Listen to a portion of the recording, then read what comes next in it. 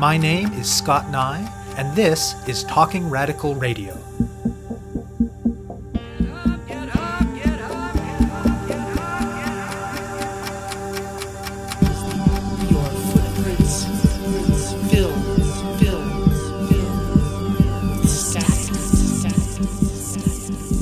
Hello and welcome to Talking Radical Radio, where we bring you grassroots voices from across Canada.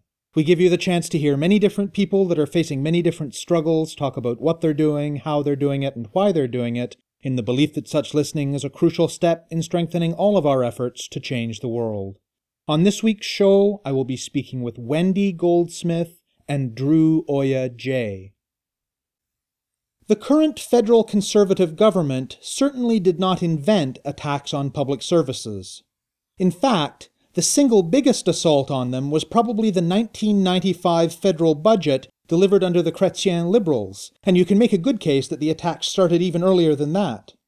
But the Harper Conservatives have, in this age of global austerity, carried such attacks forward with an unprecedented vigor and ideological resolve. Despite that, though, such issues have occupied less space in public discussion during the current federal election campaign than many had hoped, in large part because of the most blatant and awful deployment of racism in modern Canadian electoral history by the incumbent Conservatives, but also because the differences among the major parties are smaller on this issue than might have been the case in earlier generations. Yet as the election clock ticks down, there are groups out there working tirelessly in the closing weeks of the campaign to give voice to the simmering anger that is indeed present among many ordinary Canadians at the way cuts, privatization, and the imposition of the logic of the market have been used to attack the imperfect but substantive mechanisms that have been built over decades for us to meet urgent needs and to foster equality.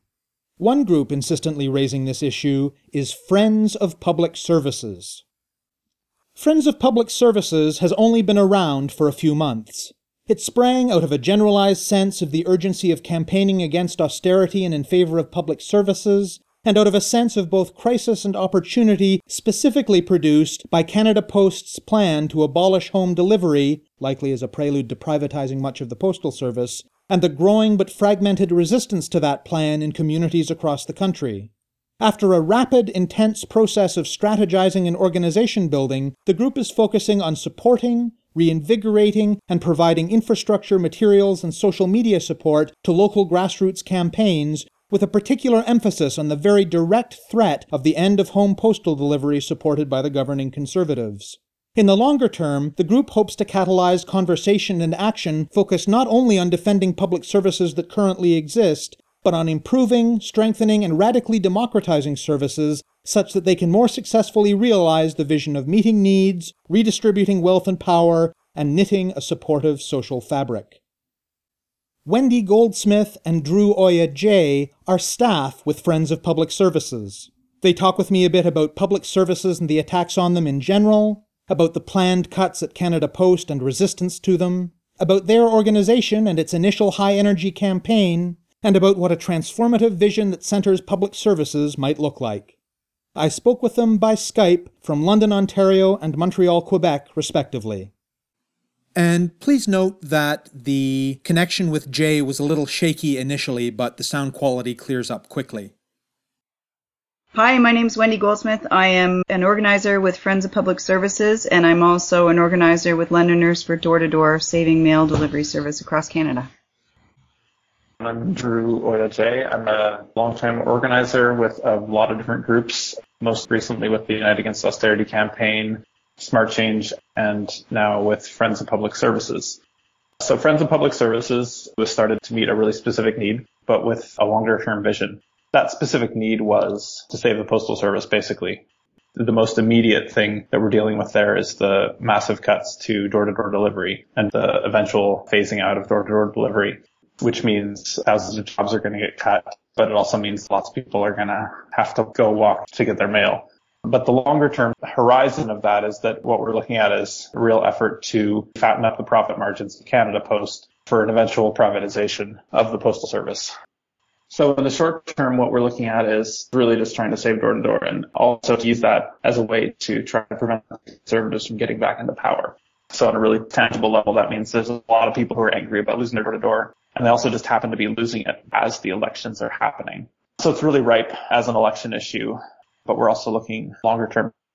I think what at least some of us hope to do is to look at how we can actually create public services that are not just run like a company that happens to be owned by the government, but actually are public in their daily operations. So looking at stuff like worker community co-management, for example, or starting from the perspective of, okay, we have this huge logistical network that's owned by the people, basically. How could we use that for all kinds of useful, socially valuable things and not just as a way to try to turn a profit every year? And so all kinds of things come to mind, right? Like helping people with their communications. Postal banking has been floated as a way to provide services to people who don't have access to them in rural areas. Certainly the Postal Service can play a huge role in helping to distribute smaller publications or independent media. So there are huge socially valuable things that can be done by a postal service that we're not even talking about yet. And that's because we're generally limited to the paradigm of thinking of it as a private company that happens to be owned by the state as opposed to a social service that's owned by the people and that we can do whatever we think is socially useful with. Friends of Public Services, I should add, is a totally new organization. The whole thing has come to be in the last 3 months. So starting in July, and I think we actually established it as an organization in August, figured out a strategic plan for the election and got everything up and running, but with this longer term intention as well. The board consists of 2 retired postal workers and 2 other community organizers. One of them who's from Acorn Canada, Judy Duncan, who's an expert on canvassing and doing this kind of community organizing on a tangible level. And then at the staff level, it's myself and Wendy, who's obviously very experienced with the Londoners for Door-to-Door campaign that's been going on. Some people might argue that while we do indeed need services of some kind to exist, they don't particularly need to be public services. Tell me why that part of the phrase is important. Why is it important that services be public? I think it's all about equality and uniformity of access. If you use the private sector as a delivery mechanism, or if you use NGOs or nonprofits, you're not going to get even coverage. So, somebody might provide an excellent privately run school or daycare in one area that somehow gets funding and is somehow cheaper, but the next town over might not have that at all. And there's no way of really ensuring those standards across the board. And so I think what public services do is they say, okay, we're going to ensure that there are basically social rights that get implemented across the board, that people get to access this or that service everywhere, and that everybody has the right to that service. And obviously there are going to be discrepancies, but I think it puts things in the territory of, okay, it's actually possible to make sure that there's some level of equality in that. So I think that's one of the main reasons they need to be public. Another reason is it's just way more efficient.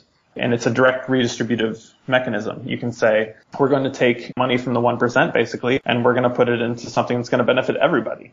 And we know it's going to benefit everybody. We know that the jobs are going to pay this much. And we have a higher level of control over the quality of those services. Whereas if you leave things to the private sector, the market economy is extremely good at finding profit margins and leveraging power in order to redistribute income toward more inequality, to basically concentrate wealth in the hands of the few. So you constantly need to be fighting with that. And what we've seen overall in the last 30, 40 years is an onslaught against all the ways that we have as a society of redistributing income. And so that involves, to a very large degree, a tax on the public service and a tax on things that happen outside of the market in terms of delivering services. Not to put too fine a point on it, but it's basically just a battle between the market and things outside of the market. When we have public services that are fairly distributed and that are based on sound policies, things that happen outside of the market are far more fair, far more equal, and more likely to generate outcomes of more equality and not the sort of concentration of wealth that we see with the market system. And I think there are a lot of hidden costs to these so-called public-private partnerships, which are, as the name suggests, a model of delivering a service or producing or maintaining infrastructure of some kind that involve a partnership between a government and one or more corporations. That really haven't been examined or have been made clear to the public. It sounds like a good deal, but in the end, if something goes wrong, someone else in the private sector is responsible, and how do they respond to that? We're talking about a safety and security network for the most vulnerable people in our country. And I can tell you that the woman that I sat with on the corner of Dundas and Richmond in London, Ontario, of Anishinaabe descent, who was in tears asking me, why, Wendy, why did they do this to me? Why did they take my children? She needs protection for her and her family as they struggle through some of the most serious social emotional challenges that are facing Canadians today. And if we don't have a sound base from which to respond, and that it is equitable, as Drew says, equitable across all of our socioeconomic status and situations, then I think we're really in trouble as a country. And part of the redistributive mechanism and part of what's been specifically targeted by the Harper government has been mechanisms, basically government agencies and government funding for advocacy for women, for example. So the Court Challenges program that creates a way to make women more and more equal economically and socially in this country, that was cut, that was targeted. Programs that help residential school survivors to heal and recover, those things were targeted and cut. Things that help Indigenous communities become more healthy and get health programs in place to improve conditions on reserves, those were targeted and cut. And so really you see what the minimal redistributive mechanisms that we have in place to help the people who have borne the brunt of the negative effects of our economic development, those are the things that are being targeted and cut. And so in terms of connecting it to the overall agenda, I'd say that privatization generally follows a pretty clear pattern. You mess something up until it becomes dysfunctional, and then you say, oh, well, the solution to this being dysfunctional is that we need to privatize it. Some kind of private company will run this better. And then you sell it off at bargain basement rates to a company, and then they degrade services further and take advantage of whatever monopoly they've been guaranteed in order to make bigger profits. And so I think that's what's happening with Canada Post, and that's what we're going to see with public-private partnerships, which Justin Trudeau has pledged his allegiance to, and it's what we see with the privatization of Ontario Hydro, or Hydro One. So across the board, I think we're seeing this, taking things that are valuable, that are happening outside of the market, that are redistributing wealth, and turning them into something that exploits people, redistributes wealth in the opposite direction toward unequal distribution, and provides a lesser service. Tell me about the initial founding of Friends of Public Services. Where did the impetus come from, and how did it all happen? It came from a few different places. One is one of the people we work with, Michael Goodman, I think, saw a really clear opportunity that there's this huge attack that's happening basically during an election period, and it's affecting people directly. And there are also all these people who are used to going door to door who are also affected. And so you don't have to think too hard to see how that could turn into a really potent political force, especially around the election, but in a long-term way as well. CUPW is also, I would say, consistently one of the most radical unions in Canada, and certainly willing to think outside of the box. And I think that's been another huge part of the equation, is that on their end, CUPW has been going through some significant changes and shifts in direction, and are really, I think, coming to terms with the fact that they're under a major attack and that their existence is being threatened. If the Harper government can pull off this privatization of the post office, then their days are numbered. And so I think you're seeing people willing to be a lot more bold and to think bigger picture about how to fight back against that as a result. Whereas I think other unions are often more sectoral in their approach, or a little more conservative in terms of the kinds of things they're willing to take on. And since the evolution of the organization came to be, when we bring the idea out to the community and out to other unions, the response has been overwhelmingly, yes, this is something we need. And so we feel like we're really in a building stage and that support is there for us. So it's been an exciting process that happened in a very, very short time. I would just add that a part of the process was to bring together some longtime activists who also happen to be retired postal workers, Evert Hoogers and Marion Pollock, who are all on the board of Friends of Public Services, and then also Judy Duncan, who's the head organizer at Acorn Canada and has a huge amount of experience doing precisely this kind of door-to-door campaigning. And give me a sense of how this campaign building and organization building is playing out, both in terms of how it's going so far and how you see it moving forward. It's been pretty seat of the pants. We're obviously up against a pretty tight timeline. We only realized that we were going to start this organization in July, and we knew the election was coming this fall. And so we were kind of like, sure, let's create a website, let's create a board, let's start an organization, create a strategic plan, and implement it inside 3 months. That sounds great. So yeah, basically that's what we've been doing. It's been a little hectic, I have to admit, but we saw that there's an opportunity and we decided to go for it. And so basically what it looks like in practice is creating a lot of relationships with activists on the ground, both in community groups and within CUPW locals on the fly, figuring out what kind of resources we can help them with. What that's turned into is a big focus on this brochure that we've created. So we're planning on printing a huge amount of copies of this brochure, tens of thousands, and we're going to distribute those across the country in swing ridings that we've identified. So basically what we did was we looked at all the different ridings in Canada that are going to be close where the Conservatives could be defeated. And we cross-referenced those with all the places where people either have lost recently or will lose their door-to-door delivery service. And we made a list of those places, and we're trying to get activists on the ground going door-to-door in those areas, handing out flyers, which connects the Conservative Party to the cuts to door-to-door and also starts to take apart the austerity agenda and start to question that.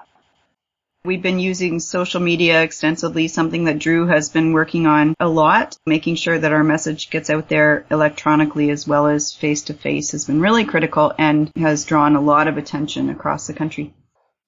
It must be a challenge to be an organization that's formed at the national level, but that is working to connect with folks on the ground in lots of different communities that are able to do that scale of the work and go door-to-door and hand out brochures and that kind of thing. Well, that's been the challenge, but also, Drew and I have both worked on lots of different campaigns in the past, and this one is the one that galvanizes people. So if I say to somebody, for example, in Saskatoon, hey, we're working on door-to-door, are you guys working on door-to-door? And they say, yes, we've got a local group who's working, and our CUPW local is working. Let's figure out how we can work together. There have been new connections made and new ways of working together that are occurring, and we're just building on that one day at a time, like really one day at a time. Sitting on the phone, using the computer, talking to people, and knocking on doors. And is it your experience that there are already folks who are active on this issue in a lot of the communities that you've been in touch with? Yes, there is. And many times what we hear is that, sometimes communities have started something up and it may have fizzled a little bit, but they're so excited to hear that there's something national happening. They're thrilled to hear our voice. They're thrilled to hear that we want to help them. So it's just adding fuel to an already smoldering fire, if you will. And I believe one of the things that we're doing unintentionally, or maybe intentionally, is creating activists around the country. I think when you have an activist group on the ground, it takes a pretty hardcore individual to say, all right, no matter what, I'm going to fight for this issue. But I think once you have a national campaign, once you have that umbrella, and once you have materials and a sense of a common direction and the sense that there are a lot of other people out there doing that people are a lot more willing to join up and say, all right, this seems like a worthwhile thing to do and I'm going to take part in it. So despite the extremely short timeline that we're working on, we're definitely, I think, seeing some of that. Tell me about the connections that you see between the social media side of the work and the door-knocking, feet-in-the-street side. How are they related and how do they support each other?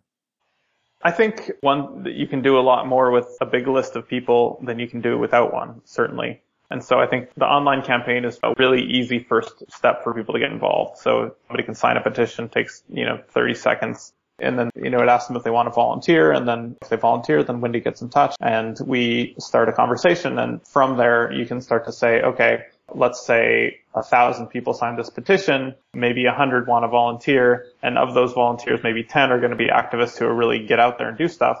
But if you can start to get those numbers in different cities, you can start to really create a sense of scale and possibility in terms of creating something that can really get out there and change something and also feel like it's going to change something. So take a situation where someone encounters your social media work somehow or maybe listens to this show. So if they get in touch with you from whatever random Canadian community they live in and say, I think what you're doing is important and I want to get involved, what kind of conversation do you have with them at that point? We're using Nation Builder. And Nation Builder is a piece of software used in putting together campaigns. To gather information, and in that platform they have an opportunity to let us know how they'd like to be involved further. And so then, if it's writing a letter to the editor, if it's getting involved in their local community, if it's distributing information, they can let us know that. We get in touch with them. We have a personal conversation with that person, whether it's by email or by phone, whatever works, and go from there. as we do that, we're also learning about those communities and trying to find out if there's things already happening on the ground that we may not know about, that we should know about. So it's a great organizing tool, and it's the way that we try to build on the skills and abilities that everybody brings to this struggle. And what we find is that everybody has something that they'd like to give. They often don't know how to give. They may be new to organizing. They may be new to speaking up. So it's about connecting people appropriately. And it's a big web that we're working with, but when it starts to come together and we start to find certain connections in various locations that we can start plugging people into, then it starts to light up like the night sky. That's the best analogy I have. So yeah, that's what we're doing. What are the possibilities for what Friends of Public Services might get up to after October 19th? Yeah, good question. We're pretty focused on the election at the moment. We certainly have floated a bunch of different ideas. We haven't committed to anything yet, except to say that we're going to continue to work on preventing the privatization of Canada Post. I think that's a no-brainer, and that's something that we're definitely going to continue to work on. And we have some ideas about how to do that, how to proceed with that after the election. But obviously, much is going to depend on the political terrain. Given that there is a clear division between the parties on this particular issue, it's going to really depend on how things shake down with the vote. The Liberals are promising very little, except to say that they'll put a freeze on any additional cancellations of door-to-door service. The NDP saying they'll reverse it, and the Conservatives are obviously full steam ahead with the current plan. So there's that. And then I think we would like to consider working on other campaigns, but a lot of that's going to have to do with capacity. It's going to have to do with the conversations that we have. And I think there's going to be a period of stock taking where we say, okay, here's what we've done. We went completely all out for 3 months, kind of came into the world with a bang. And now we're going to take some time to reflect and think about the long term of what the most strategic places are going to be to think about how to create a more democratic and equal society and how that relates to public services. I think that requires a lot of careful deliberation and a lot of conversations with people that we haven't had time to talk to yet. That would be the priority from my perspective. So stepping back a little bit from the election campaign and from Friends of Public Services specifically, what do you think might be needed overall to create an environment, to create a society in which public services are no longer threatened? Yeah, whoa. That's your last question? I mean, not to be too glib about it, I would say capitalism has to either go away or be significantly diminished. I think as long as you have capitalism, as long as you have a market-based economy that accumulates wealth for its own sake and incentivizes that above everything else, you're going to have a tax on the public services. That is going to happen because what capital sees when it sees public services is a potential profit margin that's not as high as it could be and an opportunity to make it much higher by degrading services, paying workers less, and charging more. So really, that's the short answer. I think the longer answer is that we need, one thing that's been interesting about seeing this on social media is that you get these hordes, and I don't use the term lightly, of people, mostly conservative supporters, who are really hostile to the idea of public services and to the idea that somebody might be being paid by the government to do something that helps someone else out. And there's a really alienated, atomized society out there that's been really damaged, I think. A lot of people have been really damaged by the way capitalism functions. So what I think we need to do is really push back against that neoliberal ideology and also understand all the different ways that our institutions that represent us have internalized that. I think there's a lot of unions, certainly the NDP, certainly all political parties have internalized this idea that we need to balance the budget above all else, which would be fine in of itself. But then it's like, oh no, we also can't raise corporate taxes. We also can't tax the banks. We also can't tax the most wealthy. We also can't redistribute income. And so you box yourself into a corner with this neoliberal ideology that says basically you can't do anything. And so I think liberating ourselves from that and creating a context in which there's a shared value that says, no, that's not the only option. There is an alternative. We can redistribute wealth. We can take care of each other as a society, and we can provide good jobs to most people in our society. There's no reason we can't do it for basically everybody. We're like one of the richest societies in human history, and we can do this. And so until we're able to take stock of that and say, okay, that's what we're going to do and create a critical mass of people who are willing to fight for that, that to me is the minimal condition of starting to get to a point where we don't have to worry about our public services being privatized every year. And we can actually work on how to make them more effective, how to use all the free time that we'll have, how to better democratically manage what we do have. In addition to what Drew says, which I completely agree with, I would just add to that I think one of the most important issues of our time is encouraging and supporting the rise of the divine feminine voice. And by that, I don't mean necessarily and specifically the voice of women, although that is extremely important, and we've seen great evidence of the power of women's voices through Occupy, through Idle No More, and many other initiatives across the country. But the voice of the feminine belongs in all of us, and it's the voice that allows us to think democratically, to think cooperatively, to suspend judgment, to work towards positive change, social justice, and a better world for everybody. So I think that any movement that I will be involved in will include the voice of the divine feminine and the encouragement of women to be able to speak freely from where they are in their place in the world, where they place themselves, and that's really critical.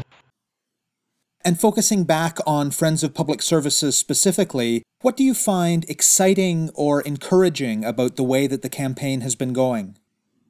For me, it's the organizing that's going on.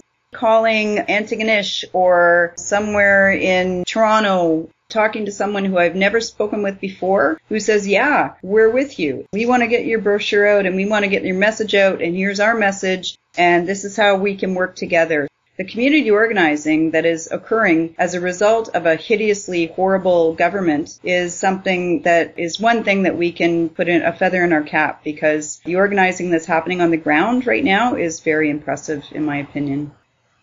I would just say seeing the response and the enthusiasm from people, and also just when we start to talk about things like austerity and democratizing the public service, just to see just how often people don't balk or say, oh, that's weird or anything like that. They're just like, oh yeah, that makes sense. And so to me, it just feels like, okay, there's a really fertile moment going on here. I don't remember a time when that was as resonant with people. And it feels like we've hit, a really exciting sort of opening in the consciousness of people.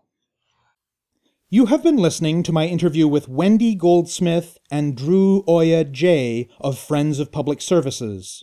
To learn more about their work, go to publicservices.ca. That's publicservices.ca. To find out more about Talking Radical Radio, the guests, the theme music, and the ways that you can listen, or to suggest topics for future shows, go to talkingradical.ca and click on the link for the radio show. On the site, you can sign up for email updates or follow us on Facebook or Twitter. I'm your host, Scott Nye, a writer and media producer based in Hamilton, Ontario, and the author of 2 books of Canadian history told through the stories of activists, Gender and Sexuality, and Resisting the State, both from Fernwood Publishing. Thank you very much for listening, and I hope you tune in again next week. Your footprints fill static.